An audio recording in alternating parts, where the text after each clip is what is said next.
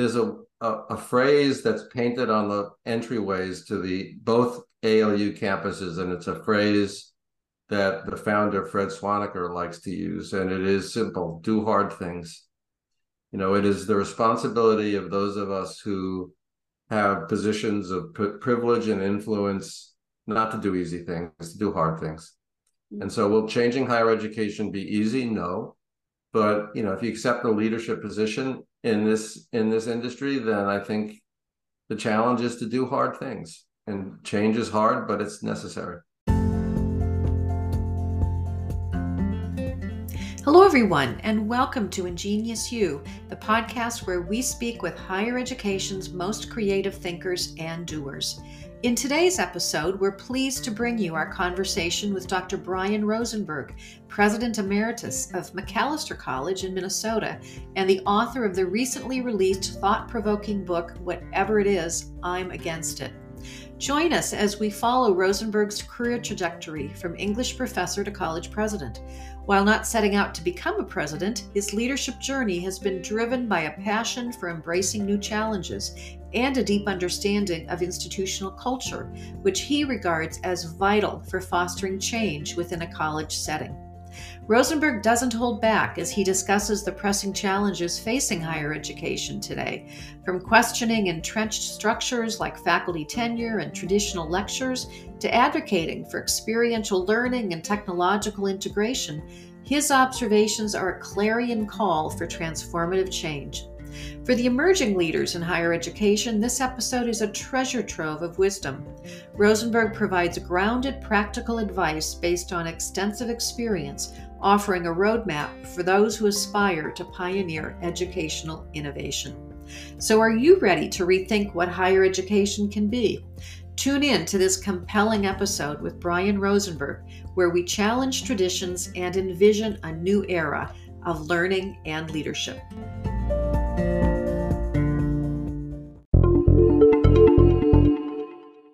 Brian, it is my pleasure to welcome you to the Ingenious You community today. Well, it's a pleasure for me to be here. Thanks for having me. Our listeners are always interested in the backstory of our guests and the leadership journeys of our guests. Now, in your case, you have an interesting journey. You started as a faculty member, as a tenured faculty member, and then moved up the ranks, wound up eventually in the presidency at Macalester College, where you served, I believe, for 17 years. That's correct. Is that correct? That's correct. And so can you tell us about your leadership journey? How did you wind up in the presidency? And as you consider your tenure, which is actually a long tenure these days for college presidents, what do you consider, what are the things you're proudest of in terms of your achievements in the role? Well, as far as my leadership journey goes, I did not grow up with the dream of being a college president. I actually decided pretty early in my career as a college student that I wanted to be a college professor and an English professor. And for most of the 15 years that I did that, I assumed that I would do that for the rest of my career. And through a combination of things, curiosity about how institutions operated, a desire not to become that old guy in the corner office who had been doing the same thing for 40 years. When I was offered an opportunity to become a dean of the faculty at Lawrence University, I looked into it and I decided it was something that interested me and that suited my skill set. And after 5 years of doing that, it seemed like a natural move into the college presidency. And so I went from there to Macalester. I never lost the feeling that my primary goal was to educate students. I just was doing it in a different way, perhaps in a more indirect way. As far as my time at Macalester, I get asked all the time the question that you asked, that is, what do you consider your most significant accomplishment or accomplishments? And honestly, it's not a question I tend often to ask myself for a couple of reasons. First of all, it just feels sort of weird. And secondly, I think you can't really measure the impact of a presidency often until many years after that presidency is completed. When I look back on some of the most impactful presidents at Macalester, The things that they did really were things that benefited the institution 10 or 20 years down the road. So with those provisos, I think I would say, if I'm trying to be as honest as possible, that the most important thing I did was to change the culture of the institution. Mm. McAllister, when I got there, and to some extent remains, a very highly self-critical institution, which is not unusual in higher ed, which is fair and important. You always want to improve, but I think it's also important to celebrate the things that you do well and the things that you do that are important. And so I made it my mission when I arrived at McAllister to try to help people feel pride in the institution, even though it was imperfect. And I think over 17 years, we did see that in the attitude of the students toward the college, in the engagement of our alumni, in fundraising, in all sorts of ways. So I like to think that it is a more tight-knit and collectively supportive community now than it was when I arrived in 2003. So that's the thing I would probably point to. Well, that's a really big thing, as you know. Changing the culture of a college or university is a really difficult, can be a very challenging thing to do, and it takes a lot of time, but also some keen understanding about how to do that. So, Well, the first thing I think the mistake that I don't want to be a person who lectures other college presidents. I think the mistake a lot of new presidents make is trying to jump too quickly into a vision of change without understanding the culture of the institution that they're joining. So I really took my first year at McAllister to just learn the place. And I think that if you had asked people after a year, there would have been a lot who said, "What's this guy's vision? He doesn't seem to have a vision." And honestly, that was very deliberate. I didn't want to try to articulate a vision until I knew where I was. And so you have to understand the culture, and then it does take time, which is one of the reasons why these very short college presidencies are problematic. yeah, for sure. So, when you were trying to understand the culture, what what sorts of things were you looking at or looking for? What are some of those indications or indicators that told you, this is the culture at McAllister? Well, I was a voracious consumer of any information I could get about the history of the college.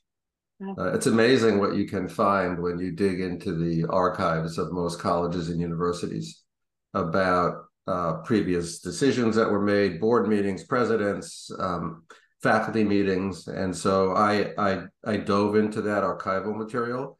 I asked the provost, who had been a long-serving faculty member, to tell me, if I'm going to spend an hour with 10 faculty members to try to understand McAllister, who should they be? And I don't just want the people who are the most supportive. I want people who are the most representative. And so I had 10-hour-long conversations during my first semester with a range of faculty, and they ranged from people who were really positive about the institution to people who were not. And it really helped me understand the range of views within the faculty culture. And then initially, I did spend a lot of time in the dining hall, at sporting events, trying to interact with students, and also trying to interact with alumni. So most presidents do some sort of a welcoming tour, and I made sure that mine were less about speaking and more about listening. mm, So I think if you add up the history, the conversations with people on campus, the conversation with alumni, you can get a pretty good sense of the institution that you're joining. But that takes time, and for me, it felt like the first year or two really was the time to go through that learning process before I started saying, "All right, here's what I think we need to go."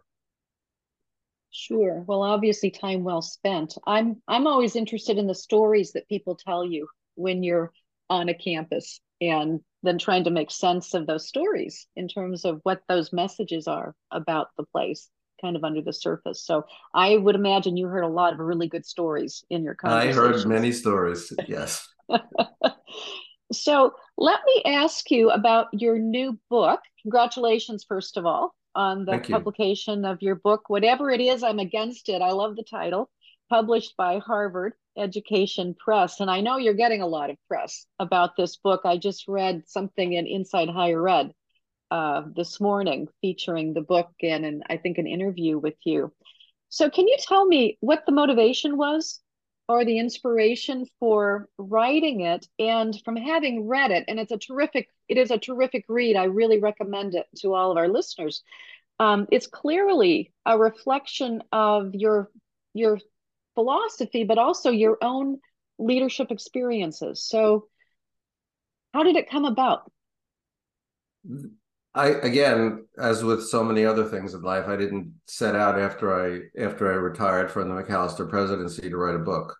I think there were two key things that gave me the motivation to write it. One is the teaching that I'm doing. The teaching that I'm doing at the Graduate School of Education here at Harvard is about higher education. So I've taught classes in the future of the liberal arts college, ethical questions in higher education, transformational models. And so it gave me an opportunity as a teacher to take a look at the discipline, the industry in which I'd spent my life. If you want to be a good teacher, you have to understand what you're teaching. And so it gave me an opportunity to step back and look as a sort of as a scholar and a researcher rather than as an acting college president. And then it was the work that I've done for the last 3 years outside the U.S. I write in the book about work I've done with the African Leadership University, and stepping out of the bubble in which you've existed for your whole career. When I look back on my career, I entered American higher education as a student at 18 years old, and I never left it until I left McAllister many, many decades later. And having an opportunity to look at higher education from a totally different perspective really raised the question, and a perspective where change and rapid change is absolutely necessary. Mainly question why it doesn't happen within American higher education. And I wasn't interested in simply pointing fingers. I was interested in trying to understand the structural and cultural reasons why this industry that talks about transformation in every one of its mission statements really doesn't undergo a lot of transformation itself. So I think it was the combination of the teaching and the work I'm doing in Africa that led me to think, all right, this is what I want to write about. And having said all that, I think if I hadn't had a very persistent editor at Harvard Education Press, I still probably wouldn't have done it. Well, I'm glad you did. It's a really wonderful contribution to the dialogue that is so critical right now. And I want to ask you to go deeper with Mm-hmm. the structure and in the book and your critique, if you will. You do critique the traditional structures in higher ed, things like classroom lectures, faculty tenure, suggesting that these are key obstacles to transformative change, as you've just mentioned. So, can you say more about that? I mean, you've been in the trenches, so you've been part of this system.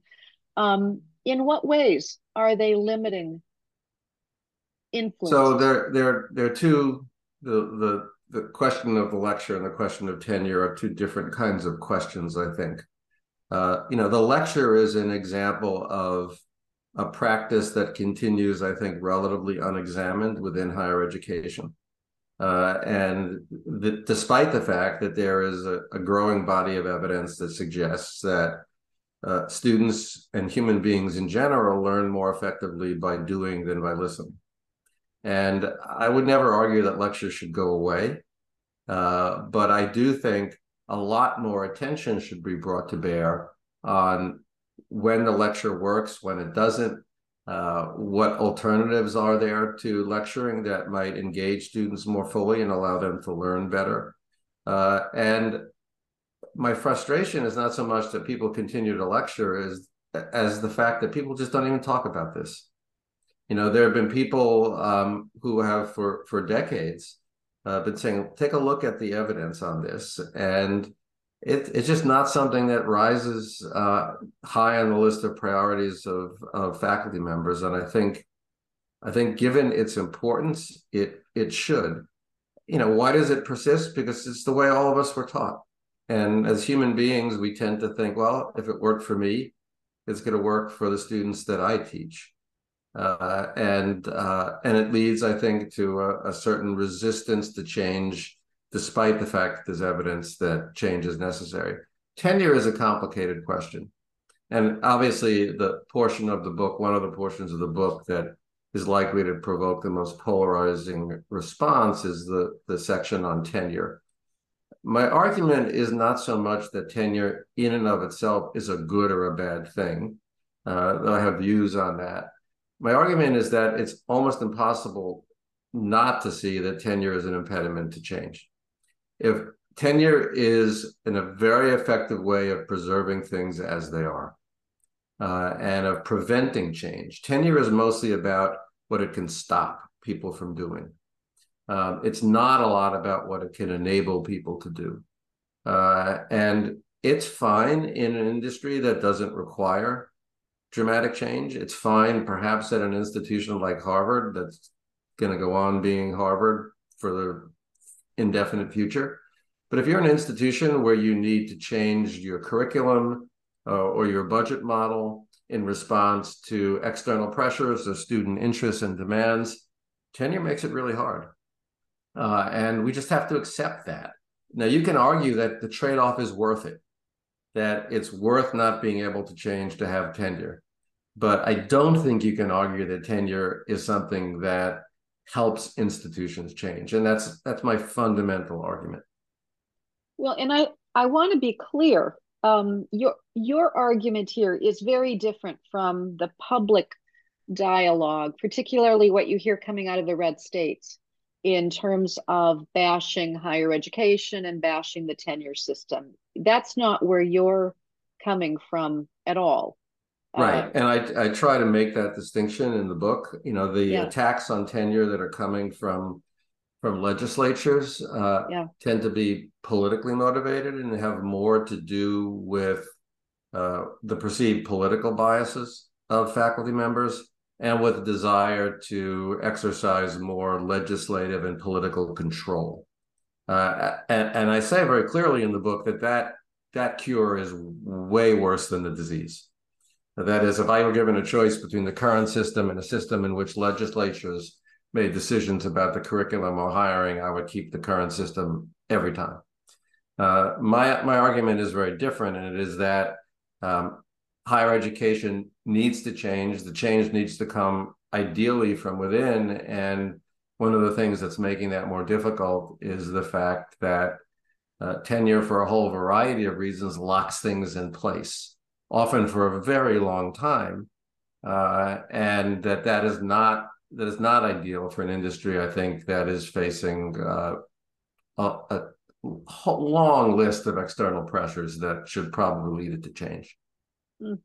Now, in the book, you make the case for increasing the role of non-tenure track faculty in higher education. So can you say more about that as an alternative, and how does it work? And if you think about a place like Macalester, how viable is that idea? What would it take to move in that direction?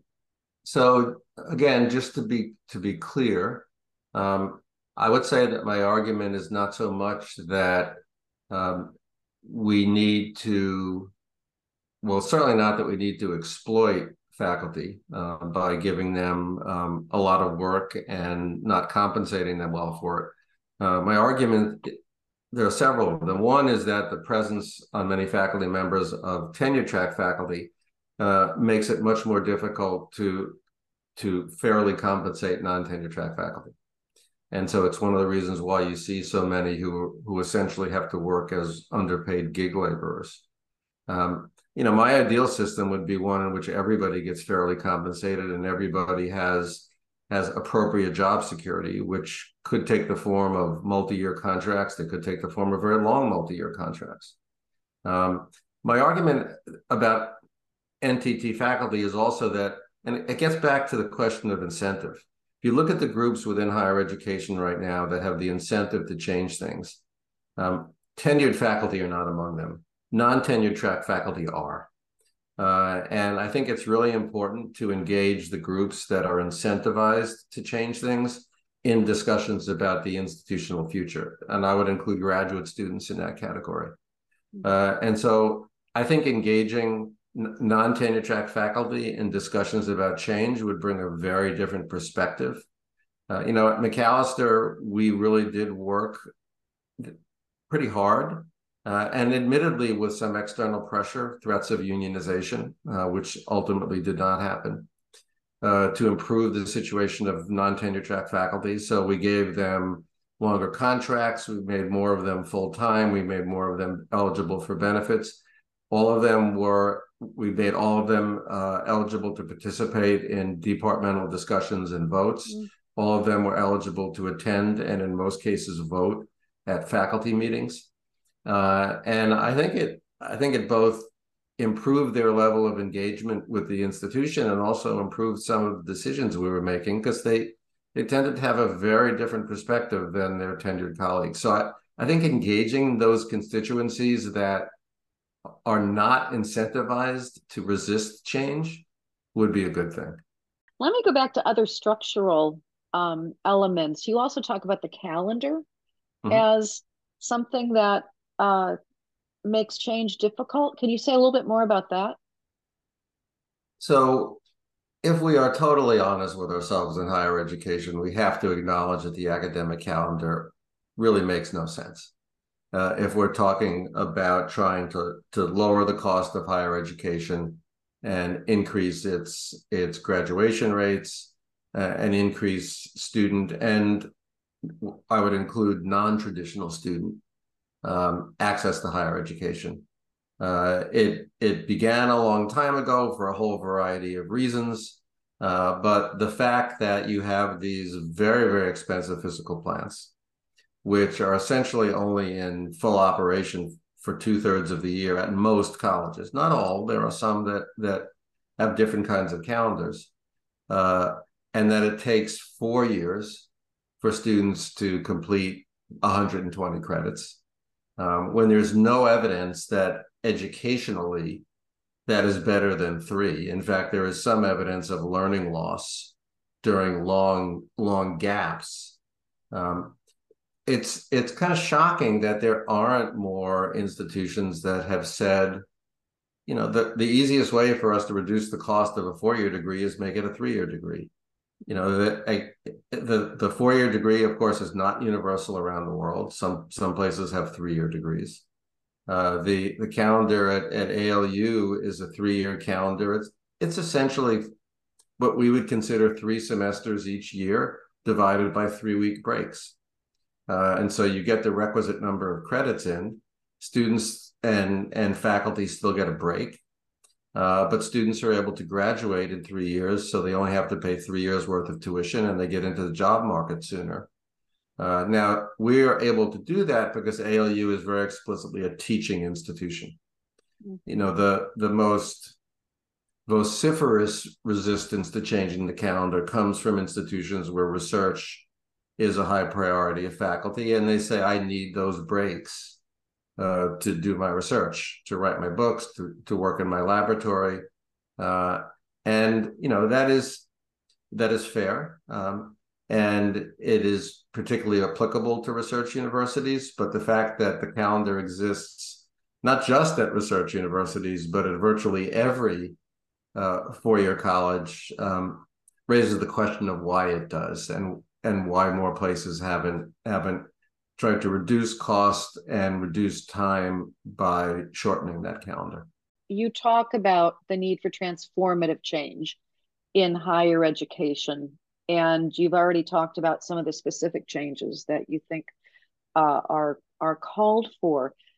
What are the changes that you believe are most urgent? So if you were going into a college as a president today, starting over, or another institution, where would you start? And is there any low-hanging fruit that you see?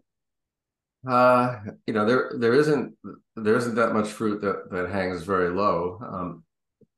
Look, overwhelmingly, the most pressing need for change is driven by economics. Uh, and if you take out of the equation perhaps 75 or 100, and that might be generous, colleges or universities that have large endowments, are very highly selective, and seem quite secure, at least for the medium term future. The rest of the institutions in the country, and there are over 4,000 of them, are facing tremendous demographic and economic pressure. And the cost of college keeps going up more rapidly than the ability and the willingness of people to pay for it. The average discount rate now at private colleges in the United States is over 56%.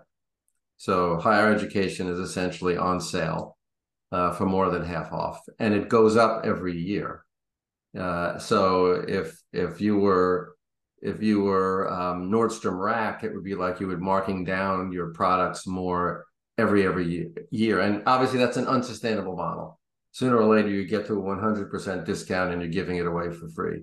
So the most pressing need is to bend that cost curve, to make quality education available to students at a lower cost of production. And that means mostly looking at the way that education is delivered. The single largest expense on virtually any college campus is people. It's typically 2/3 of the budget. Nobody is comfortable talking about this, but unless we figure out a way to be less expensive and more efficient in delivering a quality education, then we're going to have an increasing problem. To me, there are two things that higher education really needs to look at much more seriously. One, obviously, is technology, which a lot of people have spoken about and written about. I think, despite the fact that a lot of the most important research about technology and learning happens at colleges, colleges have been very slow to adopt that and figure out, say, is there really a downside, rather than lecturing in person to 50 students, to delivering the same lecture remotely to 500 or 5,000? And is that a way of reaching more students and lowering the cost? The other, in some ways, is the opposite end of the spectrum, and that is what I would describe as experiential learning, taking advantage of the world beyond the boundaries of the campus to help students learn. And the reason that interests me so much is that it does two things potentially. One is make learning actually better because it's learning through doing.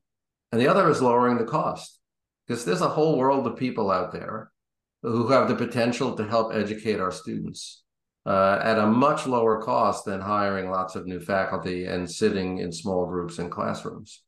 And so I think higher education needs to take a much more serious look at both of those things, at what technology can do and at what experiential learning can do.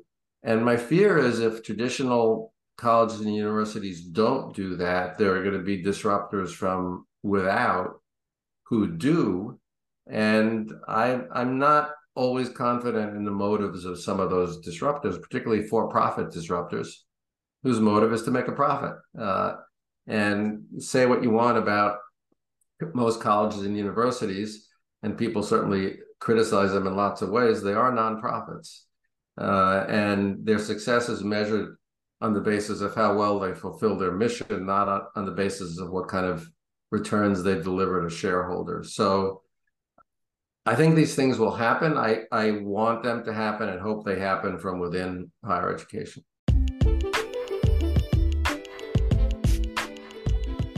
In an era of ongoing disruption, many education experts, educators, and families are calling for change in our pre-K through grade 12 schools. At Bay Path University, we are meeting this need by teaching our doctoral students how to reimagine organizations, make tough decisions, and re-examine the traditional ways of doing business. Our EDD in Educational Leadership with a concentration in Transformative School Leadership program is designed for pre-K through grade 12 educators and related professionals, as well as school and district leaders who want to advance in their careers and develop the mindset and skill set for leading and managing change.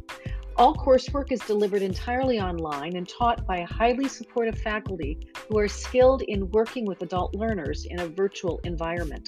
The program offers 3 tracks: a 54-credit track for those who already have a master's degree in any field from an accredited institution, a 30-credit ABD completion option, as well as a 36-credit EDS or CAGS bridge program. If you are passionate about creating innovative and high-quality educational experiences at the pre-K through 12 grade levels, if you find it exciting to navigate change and lead transformation, then this program may be a good fit for you. Visit our website at baypath.edu/EDD to learn more.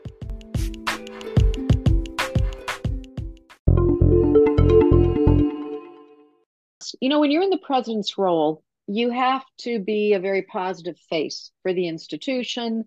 Your messaging, for the most part, really needs to be very positive and hopeful. Now that you're out of the role, and your book, you do a wonderful job of really outlining the financial challenges and the difficulties. Where are you in terms of hopefulness? Particularly for small colleges. I'm hopeful but realistic. And the realistic part is that right now there's an imbalance in American higher education between supply and demand. That is, we are an aging population. The median age in the US is 38, the median age in Africa is 19. And we know some people want to ignore it or make light of it, but we know that what's described as the demographic cliff is real. And that particularly in areas like where we're located in the Northeast, the Midwest, the number of high school age students is declining and is about to decline very, very sharply. So there are going to be fewer students to enroll in colleges. We also know, and this is particularly disturbing, that in many states, a lower percentage of high school students are choosing to go directly to college. It's true in Massachusetts. It's true in many Midwestern states. And so there just aren't as many customers as there are seats right now in American higher education. And that's going to have to right-size itself. We know that. And if institutions with a lot of brand strength decide to get a little bigger, that will just make the situation even more challenging for small colleges. So realistically, I think over the next 10, 20 years, you will see a decline in the number, particularly of small private colleges, and a decline in the number probably of the less selective regional publics to align more accurately with the actual social demand. Mm-hmm. So you will see some contraction. It's just inevitable. But I also do have faith that there are a lot of smart people in higher education. We have a tendency, not just in higher ed, but in this country, to wait until things are on the verge of collapse before we fix them.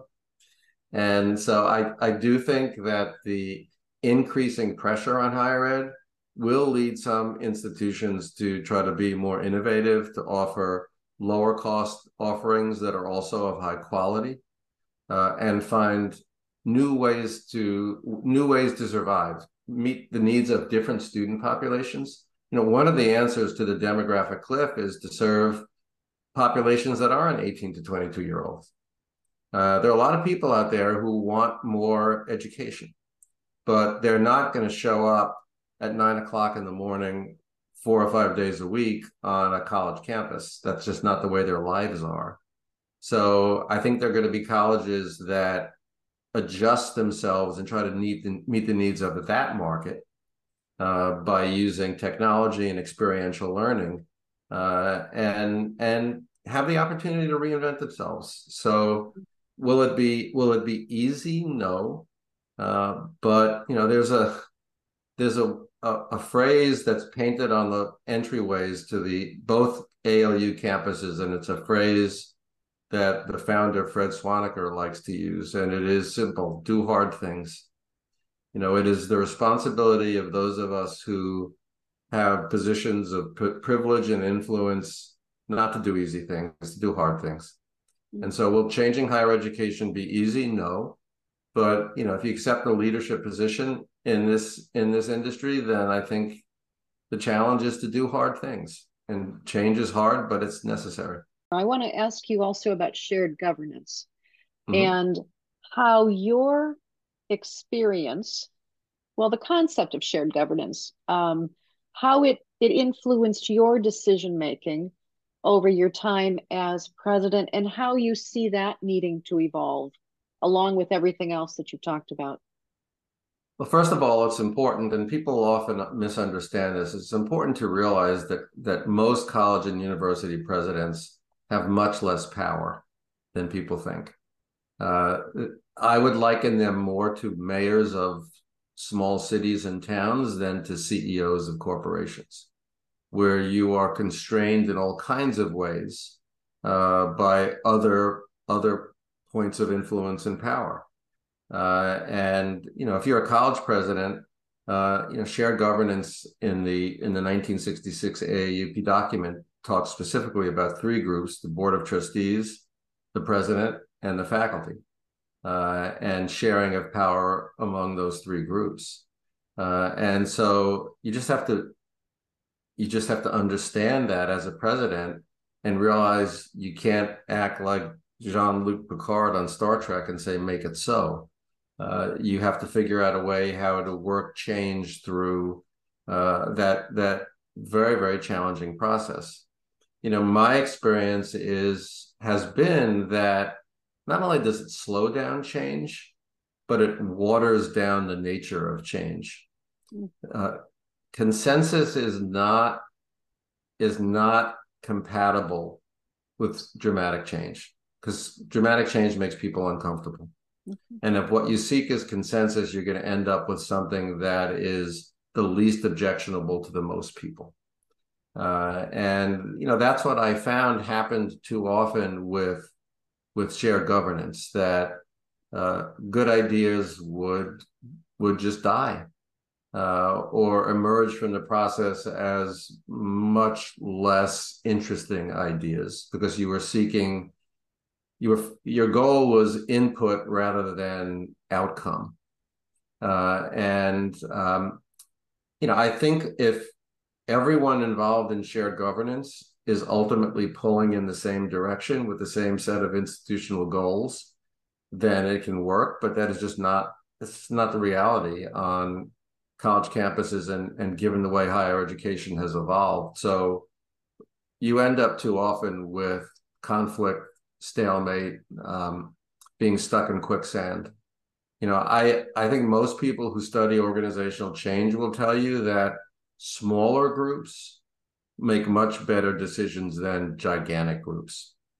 And so I think what the interesting challenge for colleges is to figure out not how to make presidents kings. I think that's a mistake, a big mistake, but how to find the right groups of people on a campus, people who are interested in change, smart, engaged, and give them an opportunity to really be kind of laboratories of innovation, to work a problem, to come up with good ideas, and then to pilot those ideas. We both know you can't force lots of things on people at a college, but that doesn't prevent you from trying out piloting interesting ideas that might, through their success, win people over.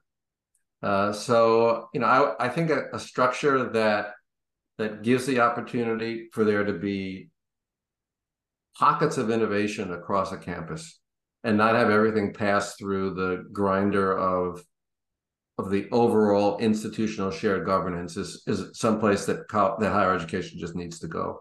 I would agree with that. The challenge for presidents is if they try to make changes in other ways, oftentimes they're up against shorter presidencies in some cases, right? So it is, it's undoubtedly true. There was just an article in the Chronicle of Higher Education entitled "You Couldn't Pay Me Enough to Be a College President," written by a faculty member with a lot of courage, I must say, given what he wrote. But it's a very hard job, and it is undoubtedly the case that presidents who try to really shake things up in any meaningful way are typically risking their jobs. Yeah. And it's up to everyone to do the personal calculus about how much you're willing to risk and when. I'm inclined to think that presidents who have been serving for longer periods and have less to lose and have maybe built up a little bit more capital, they need to be the ones who are pushing for some of these changes. It's not fair to expect a brand new president to come in, even though every presidential job ad asks for it, and to be the change agent. Mm-hmm. I'd like to see more presidents in the last third of their presidency push for change, because quite honestly, again, the risks are lesser. By the time I'd been at McAllister for 15 years, I knew that if people wanted me to leave, that would be just fine. It was not a risk. Whereas if you had asked me the same question in year 3, I would have said, sheesh, I don't particularly want to lose my job at this point in my life. Yeah, sure. So tell me more about the African Leadership University. You've mentioned it a few times. I know that it's had quite an influence on your own thinking, your views about the American higher education system. So tell me more about it, the leadership, how it functions. So it's designed to meet an overwhelming need. Africa has, as I said earlier, the youngest population in the world, 19, the fastest growing population in the world, and the population that's least well served by higher education. And so the founder of ALU, Fred Swaniker, is a McAllister graduate, and that's how I got involved in the project. And he's founded a number of different educational institutions and organizations on the continent, all with the same goal of providing higher education to more people and of educating the next generation of leaders for Africa, because as he would be the first to say, there's really been a failure of leadership in most places across the continent. So the goal of ALU, which was founded in 2015, so it's really still a startup, is to provide essentially excellence at scale. Is there a way to provide at scale to reach not dozens or tens or hundreds of students, but thousands of students with an education that is of high quality, that is affordable in a continent where most people don't have very much money, that will enable them to get jobs on a continent where people need jobs, and that will prepare them with the both hard skills and personal skills to be ethical and entrepreneurial in their lives. And so that is the design problem, the design challenge of ALU. And the answer so far has been a model that is, first of all, it's 3 years. Tuition is $3,000, not $30,000 or $60,000. And even then, a lot of students, right now, the majority of students are getting some sort of a scholarship. And an education that relies much less heavily on faculty with terminal degrees, since there is also a dramatic shortage of faculty with PhDs in Africa. Faculty are more often thought of as guides or coaches. Students are much more self-directed in their learning.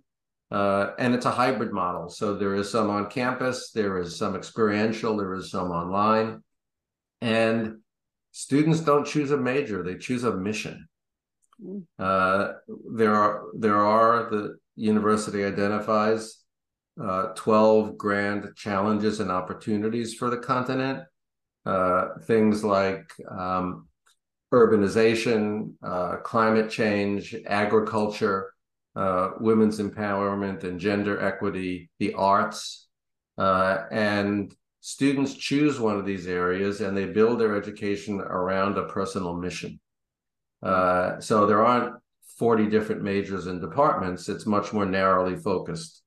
And by focusing it more narrowly, it's much easier to reduce the number of people you need to hire because you're not trying to fill 40 different departments. So far, when I joined ALU a little a little under 3 years ago, there were about 800 students. Now there are about 2,300. So it's growing. The retention rates are comparable to those at selective American colleges, not at a typical American online university. Students get jobs much more rapidly than most college graduates in Africa. And we are learning something new every day about how people learn and how much, this goes back to John Dewey in the late 19th century. How fully can students be the owners of their own learning journey? And how can that change the way we think about education?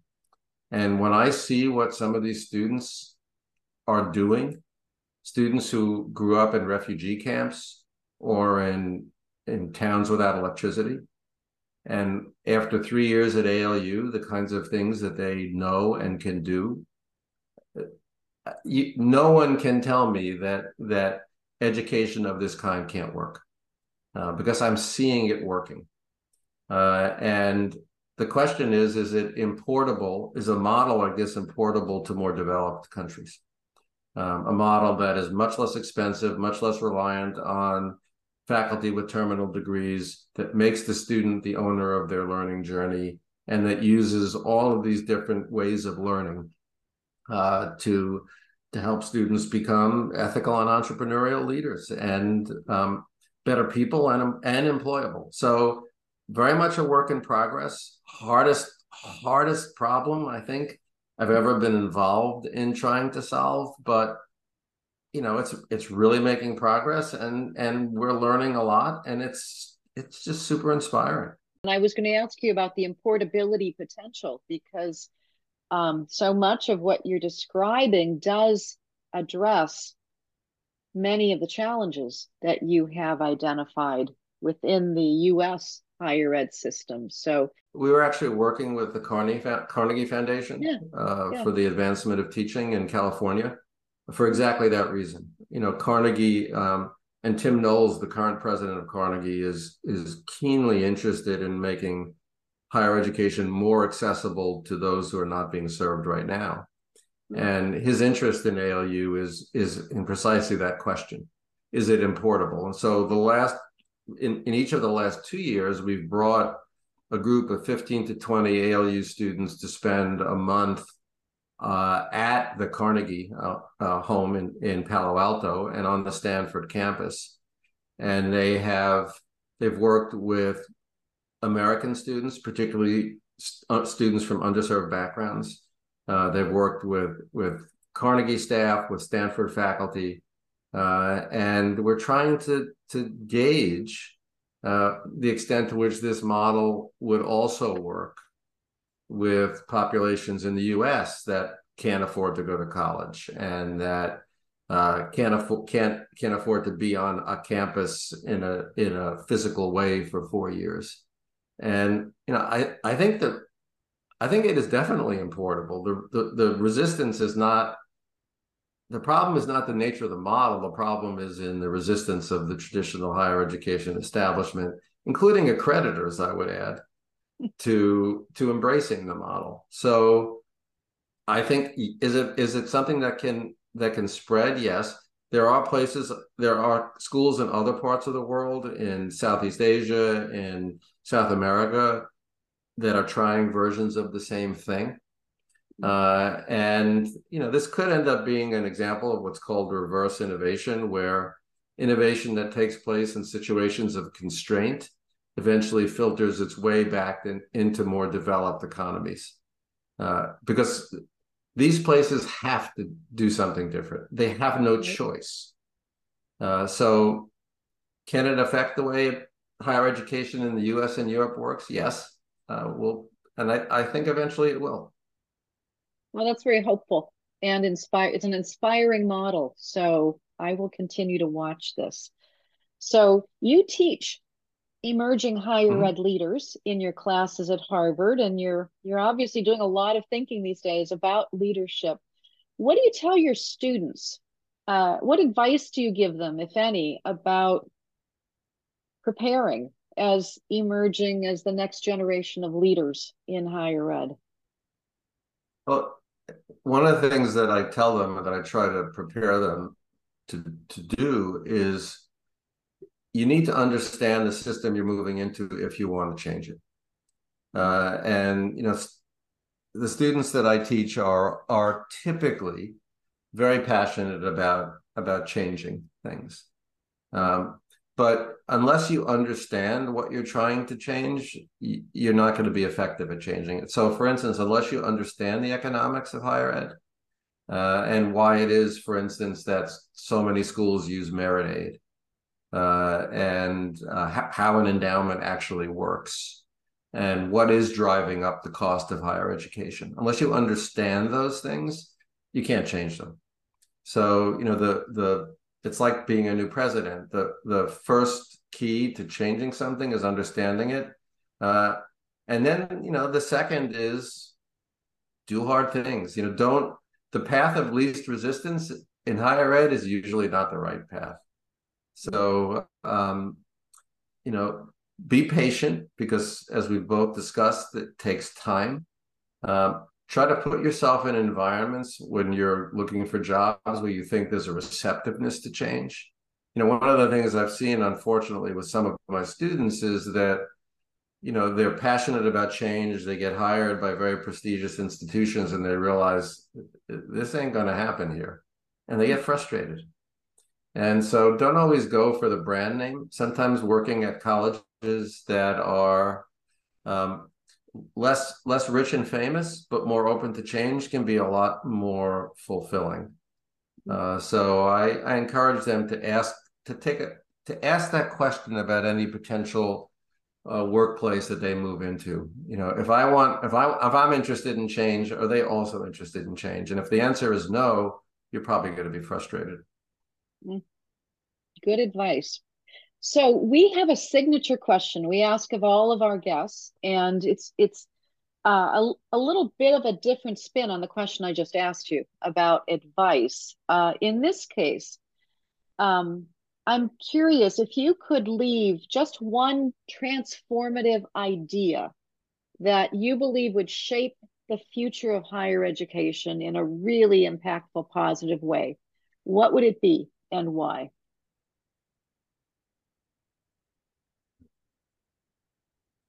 Boy, it's a big question with a lot of possible answers.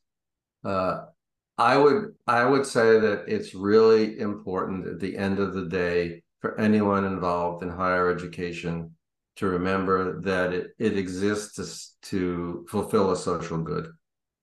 And you need to put always the student at the center of your decision making. I think, in all honesty, and I was a faculty member for 15 years.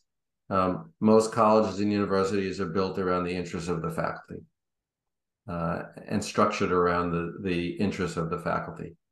My advice underscored to people in higher education is center the student. Always make decisions with the interests of the student in mind. I've sat through too many faculty meetings where students just never come up, and that's a problem. So keep in mind the mission. Obviously, you have to be financially sustainable. No margin, no mission. But keep in mind the mission and focus on the social good and focus on the student. All right, thank you. Those are wonderful parting words of wisdom and advice. So, Brian, thank you so much for your time.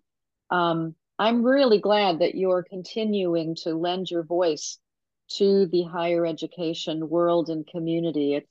It's very much needed now more than ever. So thank you for joining me today. Thank you for having me. It's been a fun conversation.